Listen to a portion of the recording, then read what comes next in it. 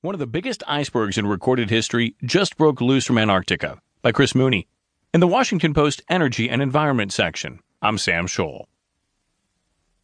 Scientists announced Wednesday that a much-anticipated break at the Larsen C ice shelf in Antarctica has occurred, unleashing a massive iceberg that is more than 2,200 square miles in area and weighs 1 trillion tons. In other words, the iceberg, among the largest in recorded history to splinter off the Antarctic continent, is close to the size of Delaware.